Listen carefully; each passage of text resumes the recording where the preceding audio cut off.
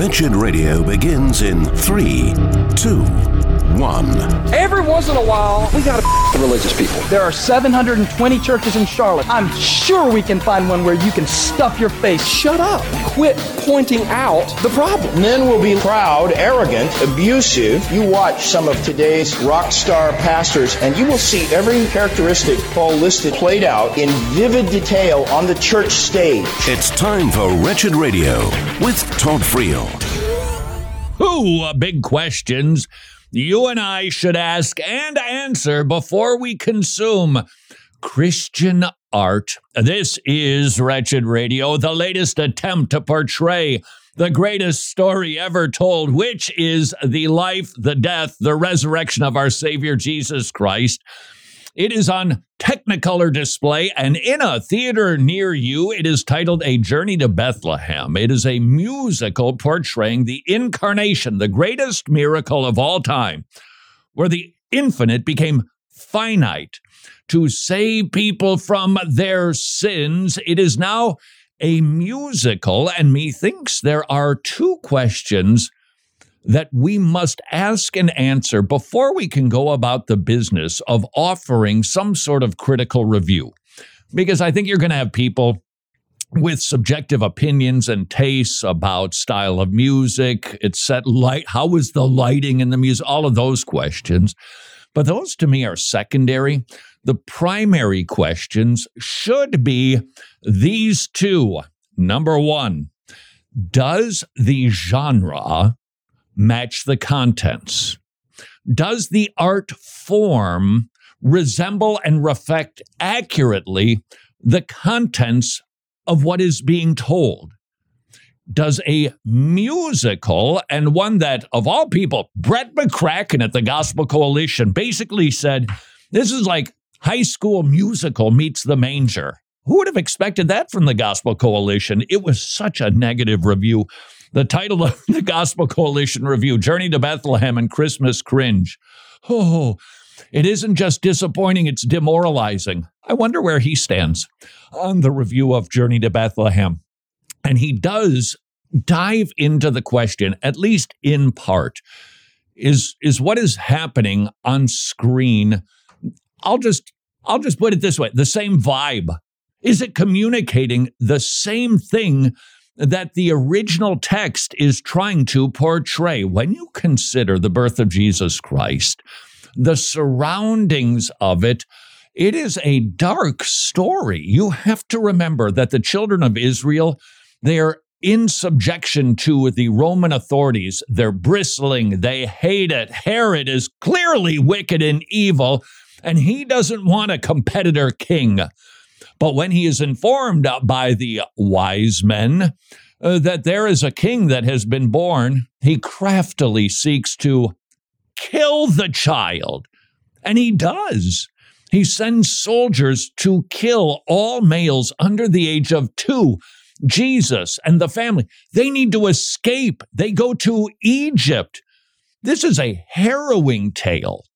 Question: if you're going to portray that, you're the director of a film, a play, a musical, what should be the tone? Perhaps to dramatize this is, well, I don't want to show off, but let me just sing for you a song that I wrote for a musical that I'm working on about the life of Job. You see, Job, if you recall, he was a rich man, had everything taken away. There he sits in dust, in ashes, with potsherds, naked, scratching the sores on his body. When he begins to sing, if I were a rich man, wait a second, wrong musical. Hey, this is a bummer, but it could be worse, 'cause I'm not dead. Hey, I'm not dead. Yo! Oh, that's amazing. It really was amazing. Semantic range of that word. You'd say, whoa, wait a second. The happy snappy doesn't match exactly what's going on. I remember a number of years ago, well, this will agitate somebody, that there was a big band that was singing great classic hymns. My hope is built on nothing less than Jesus' blood and righteousness. You go, whoa, wait a second. That hurt. I think I was a little too enthusiastic. Do we have insurance around here? Because I think I'm filing a claim. You'd go, wait a sec. That was just not matching. That Jesus died, shed his blood. It can be a joyful tune, but not big band happy slappy. And that is why I think the big question regarding A Journey to Bethlehem is, does the medium match the message? We should ask that question before we watch the movie. Now, Brett McCracken, for whatever it's worth, I got to tell you, which is why if there were ever going to be a black hole created, this review might just do it. I would not have expected this from him. Is a smartphone app. I really did hurt my hands. Is a smartphone app an acceptable medium for a church service? Is Twitter a fruitful medium for theological discourse? Is a movie musical an effective genre for communicating biblical truth? Now, I would say I do think a musical could communicate biblical truth if it matched. What should be the tone of Herod's soldiers? What should be the tone of Mary and Joseph as they sing about the incarnation of their Savior? And then the question that you would then ask is, does this particular musical meet that criteria, meet that goal? Brett McCracken, woofda. Absolutely not. The film is merry and bright from start to finish. Even Herod's villain power anthem, Good to be King, is a fun, flamboyant romp, such that the arrival of Christ feels less like a shocking intrusion of light into the terrible darkness and more like a dimmer switch, turning up the brightness a bit in an already lit room. Does the communicator and the communication of the message match what is being communicated? Ask that question. Then you can critique this particular movie. And by the way, the critiques are wide-ranging. There are some good Christians who are saying, it's a conversation starter. It's clearly meant to be a frolicking romp of an affair. I still think we need to ask the question, is a frolicking romp appropriate considering the content of what is being communicated? Do we settle for a musical styling that perhaps doesn't match the contents in an effort to utilize it to start conversations, to perhaps bring unsafe friends to the movie? To me, the big question is, do they match? But that leads us to the second question, and that is everything that is being portrayed in a recreation and imagining of a biblical narrative, is it actually biblical? Because if it is off a little bit and you and I consume it, and we perhaps file it away in the Rolodex of our theological filing system as perhaps being true, then we could be believing things wrongly. Now, I understand. The idea is to fill in the gaps because we don't have all of the details of the journey to Bethlehem. The nativity story gave it a go, and I thought it was reverent. I thought they were trying to keep with the tone of what was going on, showing the struggle, the confusion, the desperation while they're transporting to Bethlehem for the Savior to be born. Nevertheless, it had details. I think Mary and the family, they were making cheese, I think. Is that what the family did for a living? I don't know. Will your kids remember that isn't actually in the biblical narrative? Well, what about this poignant scene when Mary realizes Joseph is really a quality guy because he's making sure that while he goes hungry, the donkey has some carbs to burn, so he gives the donkey some of his flatbread so that the donkey doesn't stumble and Mary would be hurt. Great scene, really powerful. It's just not in the Bible. And so we ask the question, Is that a wise thing for us to consume? And I think you're going to get varying shades of it. I think it depends on maturity. But I think we should at least be asking the question. Now, when it comes to the journey to Bethlehem, there's a really big scene that's actually missing. And that is the slaughter of the innocents. Furthermore, at the end, my understanding is that Mary and Joseph have persuaded the son of Herod to let them go.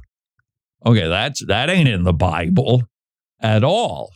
But what's not in Journey to Bethlehem is the slaughter of the innocents.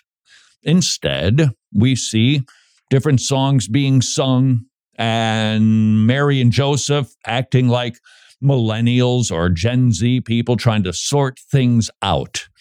Two big questions that you and I should consider. Does the medium match the message? 2, are the contents of that portrayal beyond biblical or lacking biblical, and is it a wise idea to consume it if it is subpar? Discuss.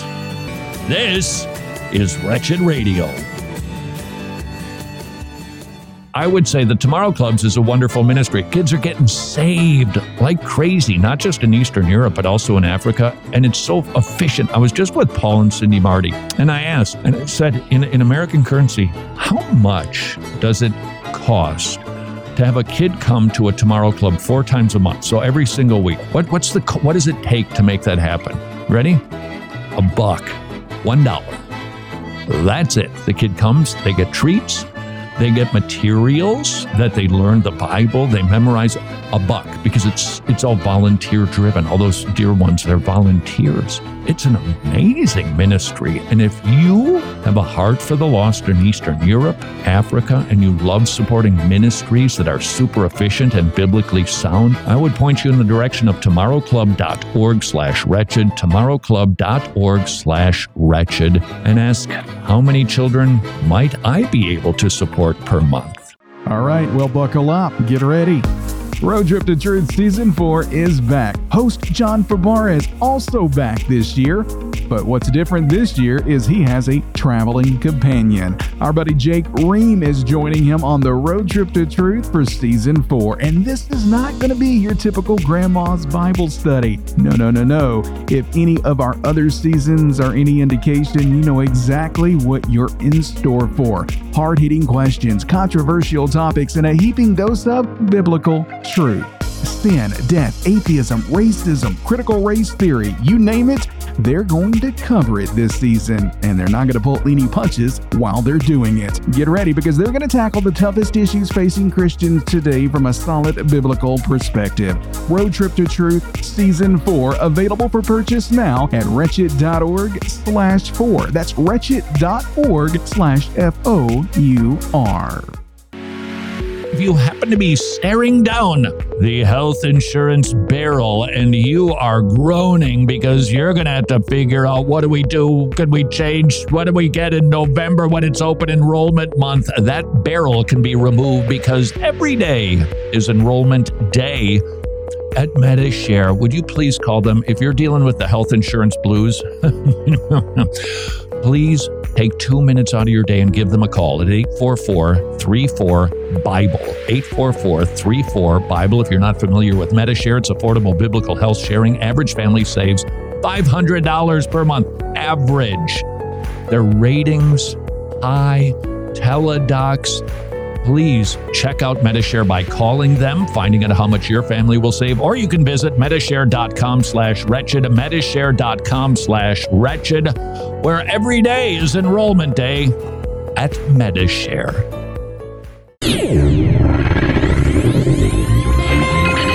Know your church fathers. Ambrose was the Bishop of Milan in the 4th century and one of the 4 original doctors of the church. He defeated Arianism by appealing to Scripture and using well-reasoned arguments. Ambrose reminds us that a faithful teacher is a blessing to generations of Christians.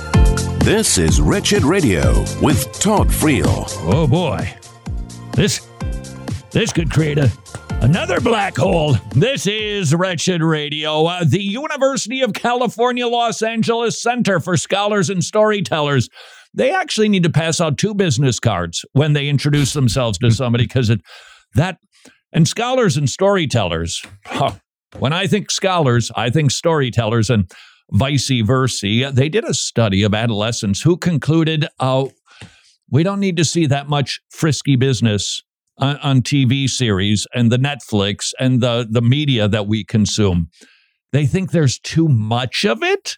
What in the world is going on? Methinks it's actually a very telling study. I personally, I know speculating, but nevertheless, I think there's an explanation for this. The kids are tired of seeing what's going on in these stories because they believe it's gratuitous. Now, I suspect it could be because they watch a lot of that already.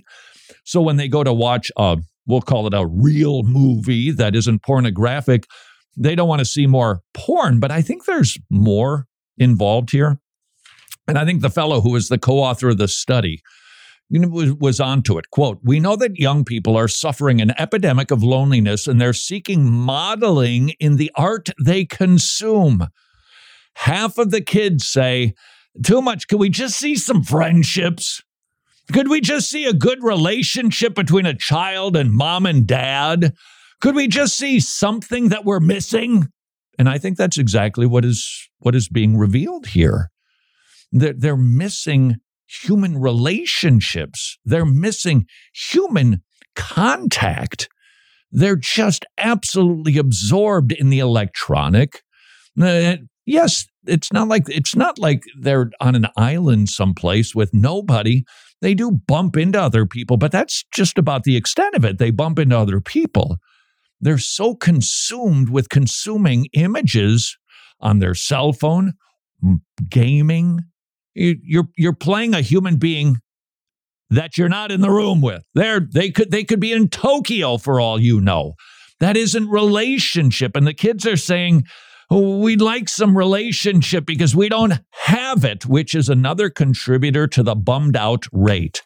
And speaking of bummed out, I got to tell you, this CNN article is about as tragic as it can possibly be. And please note, Mom and Dad, if you think that this particular story has nothing to do with your kids because you're raising them up in a Christian home, you need to be persuaded. They're feeling this. Even if they're not buying it, they're feeling it because of what they're consuming. They are being told, hey, the world is a big, scary place. Everything is pretty much awful. And tomorrow, well, we're probably all going to die. So whatever you do, don't bring children into this world. Could it also be that is why marriage dates are being pushed and pushed and pushed? Because we don't want to enter into matrimony because, it looks like everything is just going to be awful in the future. Your kids are hearing that. And I think it contributes to their bummed out rates. This article, we would do well to listen to what this young lady is saying and counter it regularly with our kids. And if you're a youth pastor, you need to hear this because your kids are thinking like this in your youth group. And by the way, total aside, I think I've said this before, but I'm willing to get more bold with this. It seems to me we should not have youth as youth pastors. We need mature males. That's what we need. And if it's for young ladies, then we need mature women who actually have lived enough of the adult life to actually be able to download some, wisdom. This is from CNN. It's an opinion piece. This young lady is 21 years old. Quote, "If temperatures weren't rising, I'd choose the name Athena for a girl. If the rivers were safe, I'd choose William for a boy. If I could breathe clean air on my morning commute, I'd paint a nursery a warm yellow. If I could see hope for a sustainable future on this planet, I wouldn't be spending time mourning the children I'll probably never have." In other words, She's delivering on the premise of the headline, which is rarely done these days. Why I'm not going to have children. Greta Thunberg actually read this article and went, I think you are a little bit too exaggerating and you need to calm it down. This woman is big into global warming and that tomorrow we might all be fried on a griddle because of human pollution. The current state of the world dissuades me more and more from having children. And my main concern is climate change. Now, please note, your kid might not buy climate change because you've told them not to buy it. That doesn't mean other people aren't trying to sell it to them. And what if we're going to actually fry? And what if we're not going to have enough water and grow enough corn? Maybe I shouldn't have children. Don't think your kids aren't getting this message. Don't think that. They are perpetually bombarded by a pessimistic worldview, which is really what's being described here. I'm 21. My near certain choice to hold off on parenthood is a commonly shared sentiment among many Gen Zers and our millennial older siblings. In other words, she thinks this is a trend. Her reason for putting it off is it's the end of the world as we know it, thanks to global warming. Climate anxiety is becoming unbearable, she writes. Really? Unbearable. Strong words. According to a study from the University of Bath, nearly 40% of 16 to 25-year-old participants from several countries stated that they were hesitant to have children because of climate change. That's a bummer. And your kids are hearing it. And perhaps you've even purchased a similar narrative. Everything is, look, bye-bye representative republic. Bye-bye any semblance of, we'll call it democracy. We're not a democracy. We're a representative republic.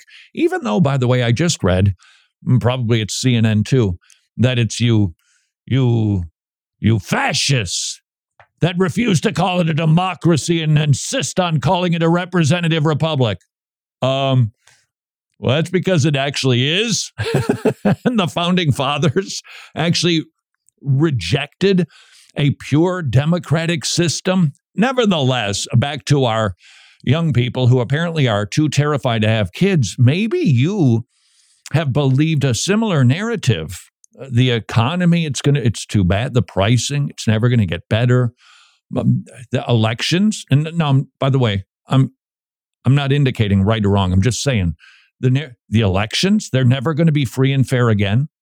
Well, we'll never have anybody with a whit of common sense in high office again.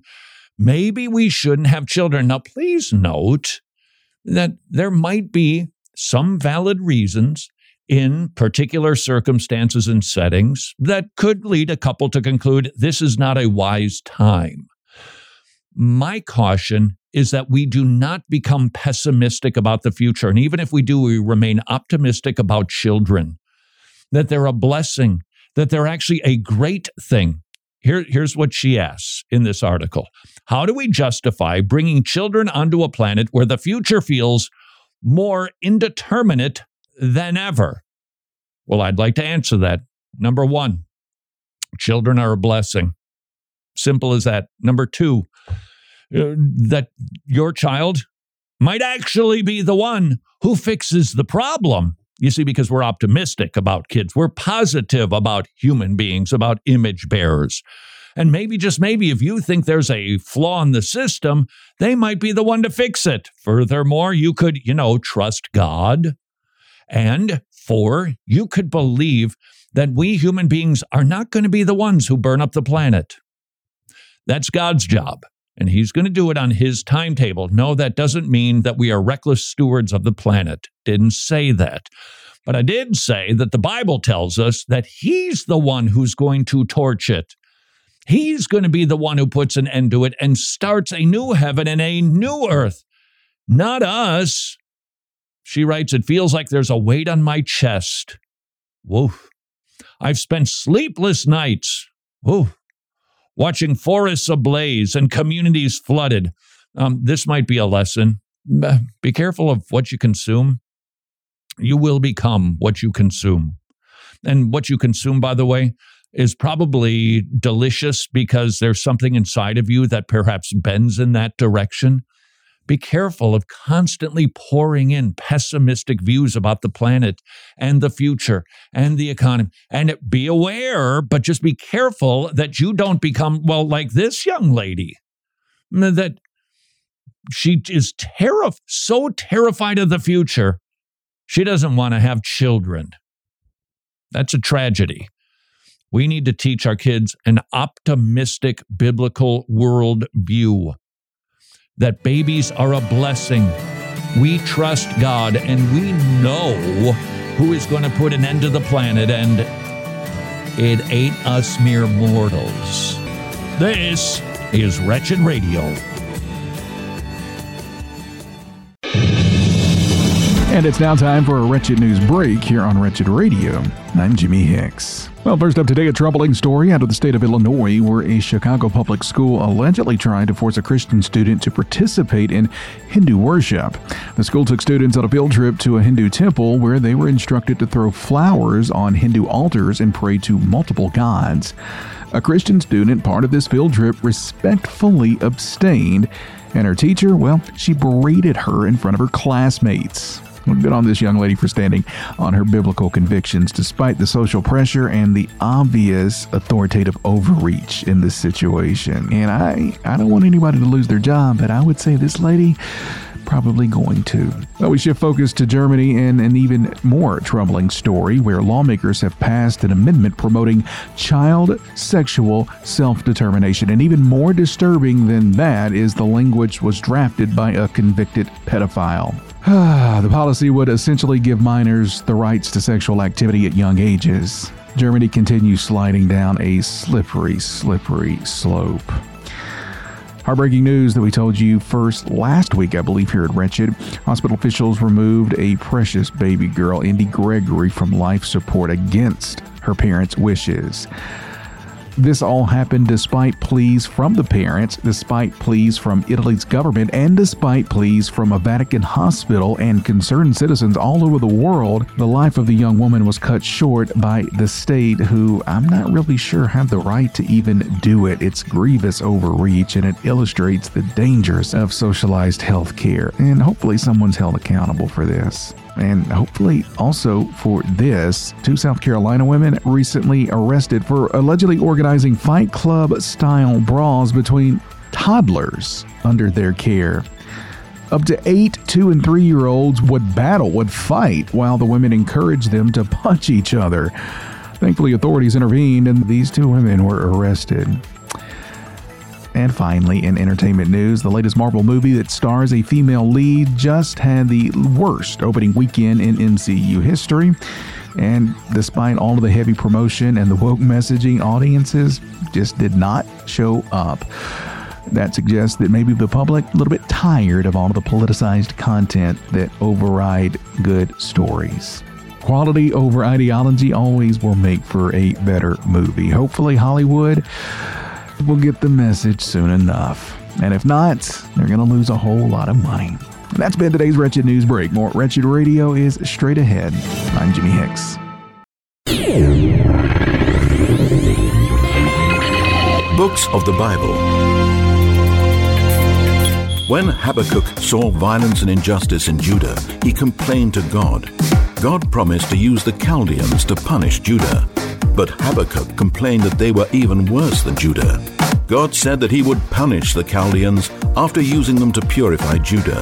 God uses all things for his glory and the good of his people, even evil things. This is Wretched Radio with Todd Friel. Consuming Kool-Aid has consequences. This is Wretched Radio, a thoroughly depressing and yet instructive opinion piece in CNN from a 21-year-old young lady claiming, I ain't never having kids.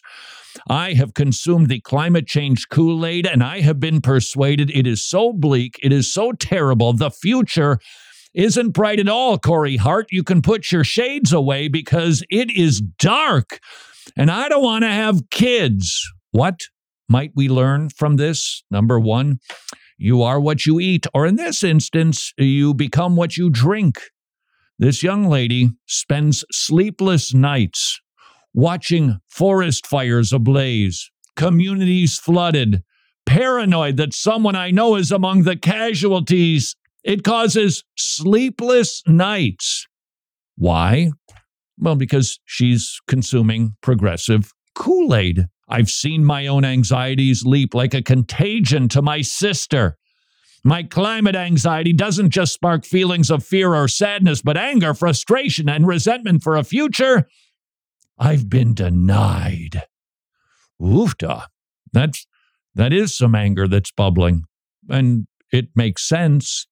If you put a pessimistic, bleak, frightening worldview on full display and feed it to people constantly, and that's what they're going to become. And there should be a little lesson for us. What are we consuming? To think that we don't become what we consume outside of the Bible, I think is a big mistake. May I ask you, what do you watch? What do you read? What are you consuming?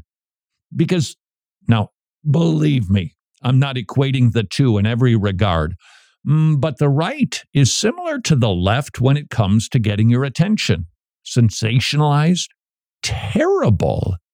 And most of the time, we just read the sensationalistic headline without ever even diving into the contents of the article to see if they've actually substantiated the claim in their headline.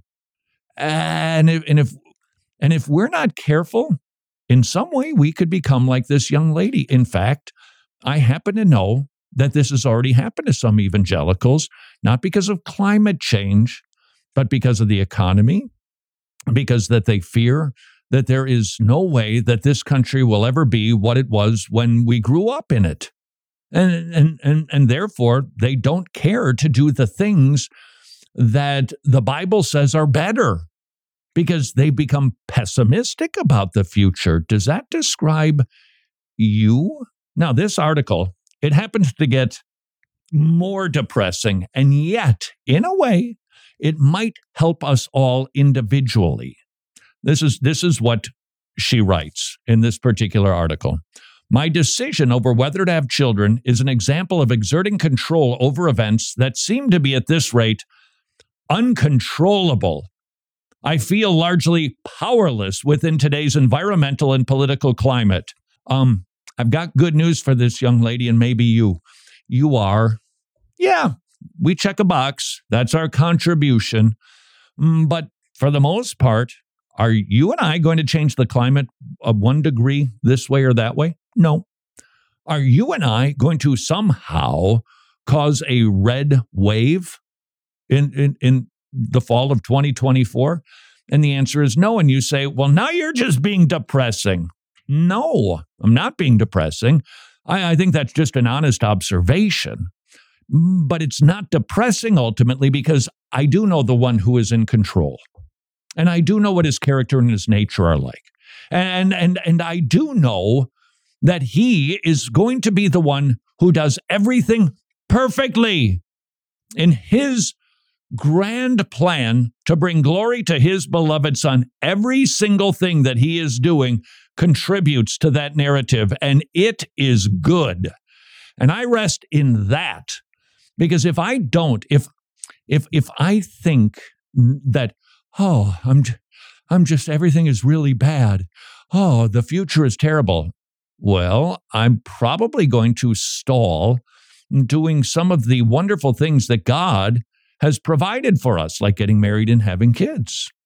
Furthermore, I might get bummed out because, I can't do anything. Well, biblically, that's right. But you can be faithful to God, who does control everything. So I'm not going to get bummed out. I'm not going to get... Look, we all watch the same stuff. I understand free and fair election dangers. I got it. What's happening on the national level, all of it. And if I'm not careful, I will have consumed some pessimistic Kool-Aid. I've got to be aware of this stuff without getting depressed by this stuff. Because I don't hold the future in my hands, but I know the one who does. Jimmy, I think that's already been tweeted about 10,000 times right there. Yeah. So let's not get bummed out. Let's just be faithful where we are and do what we have been commanded to do. And that is pretty clear biblically. In fact, I have to tell you, just last night, I decided to read through 1 Peter again. That book, I'll tell you, you could make the case that every book in the Bible is particularly poignant at this stage in the I was going to say evolving of the planet, but then Ken Ham would get really mad at me. Every book applies to now, but 1 Peter just resonates these days, doesn't it? Because it's in the context of really bad government and really bad people who are running earthly institutions, and you can't escape it. The first chapter and a half, just be godly. You've got a great inheritance. Don't be freaked out by these things. Be a witness. Be a bright light in a dark society. That's what we're supposed to do. Love one another. Speak well of one another. And when you are persecuted, respond differently. Be amazing in your response, that they ask you about the hope that lies within you.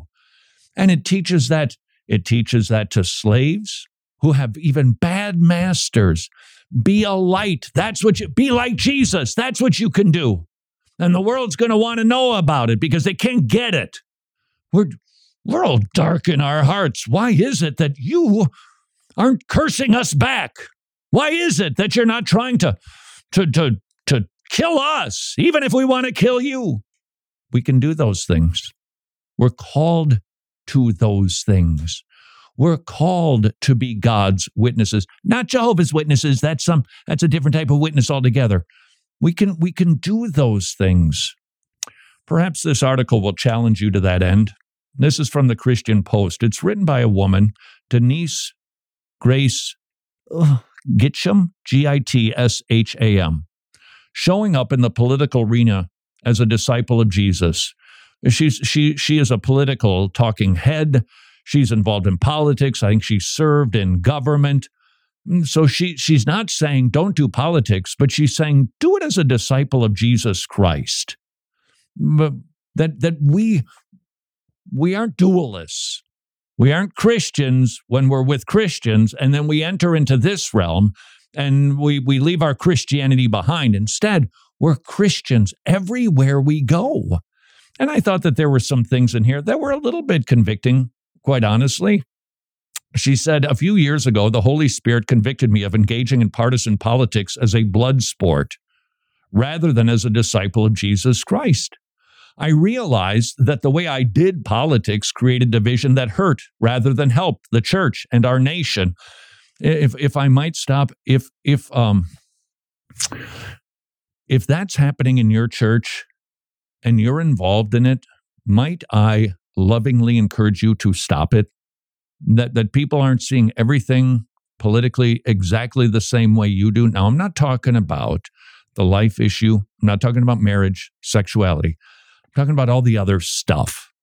If you're causing division in the body, you need to stop because you're being a factious person. 2 strikes, you should be out. She writes this, rather than standing for kingdom principles, I fell for partisan politics, which fueled division in our pews and polling station. So she came up with a new framework for engaging with love, compassion, and respect without ever compromising the truth. That ain't easy to do, but we're called to that. That is clear. This isn't a strategy for changing the world. This is what we're called to do so that God changes hearts and eternities. There's something even bigger afoot, even as we discuss, dare I say, debate politics, and it is the salvation of souls. That's what God is after. These other things aren't irrelevant, but God is after Read 1 Peter for yourself, and it will just, you'll be like a speed bag. It's like, okay, I get it. We're supposed to be a sacred, set apart kingdom of priests who are a light to lighten the entire world by the way that we act. That's what we're called to be. And God uses that to accomplish his ends, and they are glorious in our sight, or at least they should be. This is Wretched Radio. So you aren't convinced of the importance of training godly men to rightly divide the word of truth in churches internationally? Well, then we'll let Paul Washer convince you. You have to support men who are elder qualified proclaimers of the word. When we support a man coming out of TMAI, we know not only that he is properly trained, but we know that he will still be supervised. Would you please join TMAI, the Masters Academy International, in advancing the good news of the gospel of Jesus Christ through expository preaching in local churches around the globe. It's a magnificent ministry, and it's so important.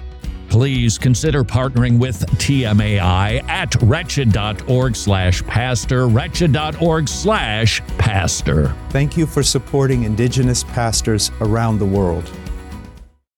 Hey, thanks for joining us here on Wretched Radio today. Yeah, you, I'm talking to you. I know you care about making a difference in the world, and you know what? You already have. Your generosity has helped us to bring the gospel of our Lord Jesus Christ to millions of people all over the world. But here's the thing. We need your help to continue standing firm and reaching even more people. We would love for you to prayerfully consider joining us as a monthly ongoing Wretched Gospel partner. I'm not going to beg you. I'm not going to plead or anything like that and make this real uncomfortable. But what I am going to do is remind you that Philippians 4:1 tells us to stand firm in the Lord. And that's exactly what we're doing at Wretched. We're standing firm in the Lord by sharing his love with the world, and we want you to stand with us. So what do you say? You want to join us in this mission? I promise you it will be worth it. And who knows, you might even get a crown or two out of it. Thank you for considering becoming an ongoing monthly Wretched Gospel partner. You can find out more at wretched.org/donate. Wretched. Amazing grace. Amazing gospel. I believe in a culture of life. One of the most impactful moments of my life was when I heard the heartbeat of my oldest daughter in my wife's womb, and then saw the sonograms of all three of my kids. The sonogram, or the pictures that are taken of babies, still a profoundly helpful tool, which encourages me to encourage you to consider supporting Preborn Ministries. Preborn Ministries and their network clinics. They are giving away free ultrasounds to women, but they do cost something. It's $28 an ultrasound, and just as you heard Governor DeSantis say, his view of life was profoundly changed when he saw the baby in the womb. When you see the form and the shape and the fingers and the heartbeat, would you please consider supporting Preborn? It's a great ministry of life. It has a high anthropology, shares the gospel with women and with the dads. Preborn.org/wretched. Preborn.org/wretched. Titles of Christ. In the Bible, Jesus is given many titles that teach us about who he is and what he has done. Jesus is called the heir of all things. All things were created for Jesus. When Christ returns, all creation will be given to him. And as our mediator, he makes us co-heirs and will share all things with us. This is Wretched Radio with Todd Friel. Well, let's see if Jimmy agrees with me, shall we? Nope. Too soon. Just a touch. This is Wretched Radio. I guess we're moving on then to the next story, which you sure you maybe don't want to consider what I'm pitching, because otherwise you're going to have to hear about comedian Rob Schneider converting to Catholicism. Oh, no, he didn't. Yeah, actually he did. Oh. He turned 60. Ouch. That hurts just a wee bit. I remember Rob when he was just kind of a whippersnapper. It's great to be here in Southern California. Southern California is where the word dude comes from. I've watched the word dude develop over the years. It's turned into a word kind of like the Polynesian word aloha. It has more than just one meaning. You can use it to say hello to people. Dude. What's up? It's also used to mean listen or come here. So, dude. But its most important meaning, though, most important is you blew it. Dude. It can also mean, are you in the closet with a knife? Dude? I remember working with him. Now he's 60 and he's a Roman Catholic because of his wife. That's not unusual, is it? He said that he was angry at the people who shut down the schools and indeed the world and coerced others to do things against their will. I offer my unconditional forgiveness and amnesty. That sounds Roman Catholic, right? That sounds pretty papal right there. So maybe he's genuine with his conversion. Speaking of the Pope, you sure you don't want to hear me out on what I have to pitch to see if we have agreement? Yeah, let's hear it. No. We're too deep into the Roman Catholic thing. You're going to have to beg me. I don't know what I just pulled, but I think it had something to do with passive-aggressive without the passive part. This is from the Pope himself saying that we need a paradigm shift in theology for the world of today. Paging contextualization. Paging almost, not exactly, but standpoint theory. Hey, based on the time we live, based on my experience, that's what the Bible says. The Bible says what it says. And it applies to you no matter what you are. Male, female, tall, short, funny, dull. Makes no difference. Your standpoint means nothing. Furthermore, the century in which you live means nothing. You say, well, doesn't the Bible speak to those things? Absolutely, but those things don't translate or inform the Bible. I interpret the Bible in the original meaning to the original audience. Then I can create a principle and apply it to my 21st century context. I do not let the 21st century tell me what the Bible ought to say. But that's precisely what the Pope is encouraging, a paradigm shift that takes widespread engagement with contemporary science, culture, and people's lived experience as an essential starting point. Whoa. In order to deal with profound cultural transformations, you see, we're being abandoned by the times.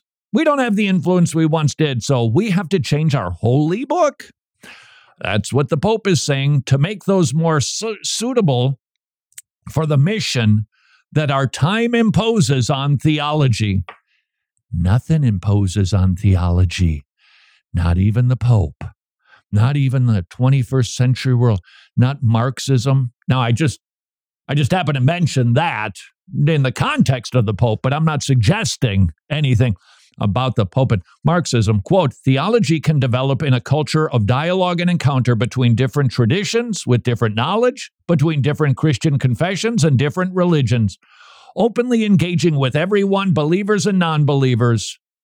Well, then, that smells like universalism, which, by the way, you know this if you're a Roman Catholic, it is a universalistic religion. Other people outside of Christianity, you believe, can go to heaven.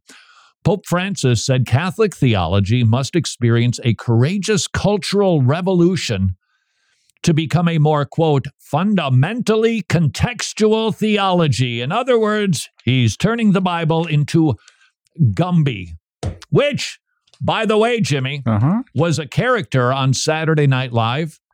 And Rob Schneider was on Saturday Night Live.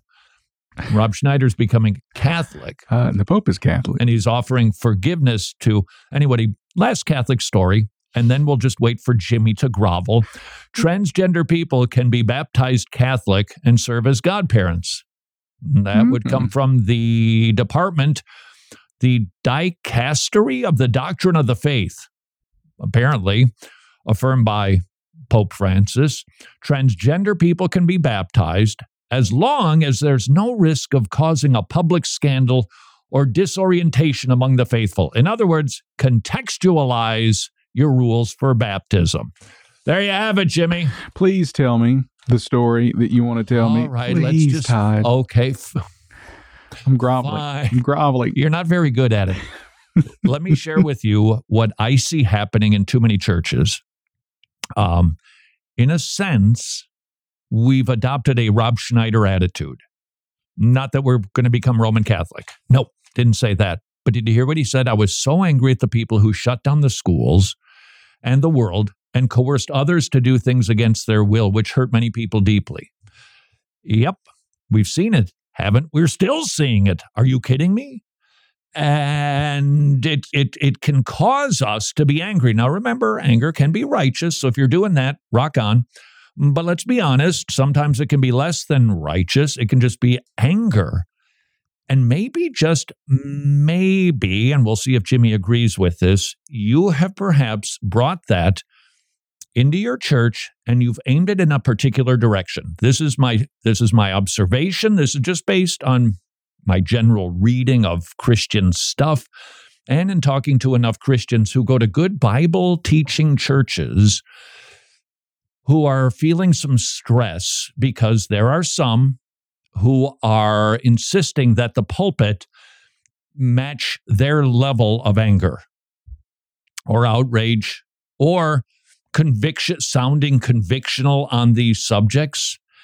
And because he's not, they're going about the business causing trouble.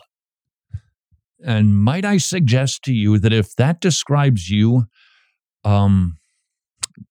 you got to check yourself. You got to check yourself. You feel passionately about this stuff. I join you. We all do. And please note, here's the asterisk. We're not talking about the life issue. We're not talking about marriage, sexuality, what they want to do to children. That has no place inside of an evangelical church. We need to teach those people who perhaps haven't pondered the issue of life and Imago Dei. We need to teach them. And if they can't change their opinion about that, it needs to be addressed, I think, more strenuously than just, well, so they think that you should be able to abort a child up until the second it's born and maybe a week afterward. No, it has no place inside of a church. But I'm not talking about those issues. In fact, I'm not even going to list issues that could be the source of this challenging pressure that's being put on a pastor to be really firm on this stuff. I suspect he shares your convictions. I suspect he does. But your pastor has other considerations. Your pastor has other dealings going on. Your pastor has particular people in mind. Furthermore, how we respond and how the pulpit is used, that's up to the pastor who's in the pulpit. And if you can't sit underneath his biblical teaching because he's just not being enough on these issues, might I encourage you to check it at the door? Keep your passions, keep your convictions, but don't bring that into the church to challenge the pastor and to stir up dissension. The pastor, he just keeps preaching out of Matthew. When is he going to get to this? Doesn't he know there's an election coming up? We got to, you know what? We need to talk about this in small group. Please don't do that. Bring your concern directly to the pastor. Share with him how you feel about these things. Do your best to persuade him, but ultimately, got to submit to him. If you don't think that he's doing it right, and if you can't do that and get along inside of your church, then maybe you do need to find a more muscular expression of evangelicalism. But don't do that to your pastor, especially if you've met with him and he's explained himself as to why he's doing what he's doing. We don't need that kind of fracturing. Jimmy? Okay, I agree. Do you think that's a trend? I think so. I really do. Yeah. And if you're a part of that trend, might I encourage you to examine yourself? and stop it. Indeed. And until tomorrow, go serve your king.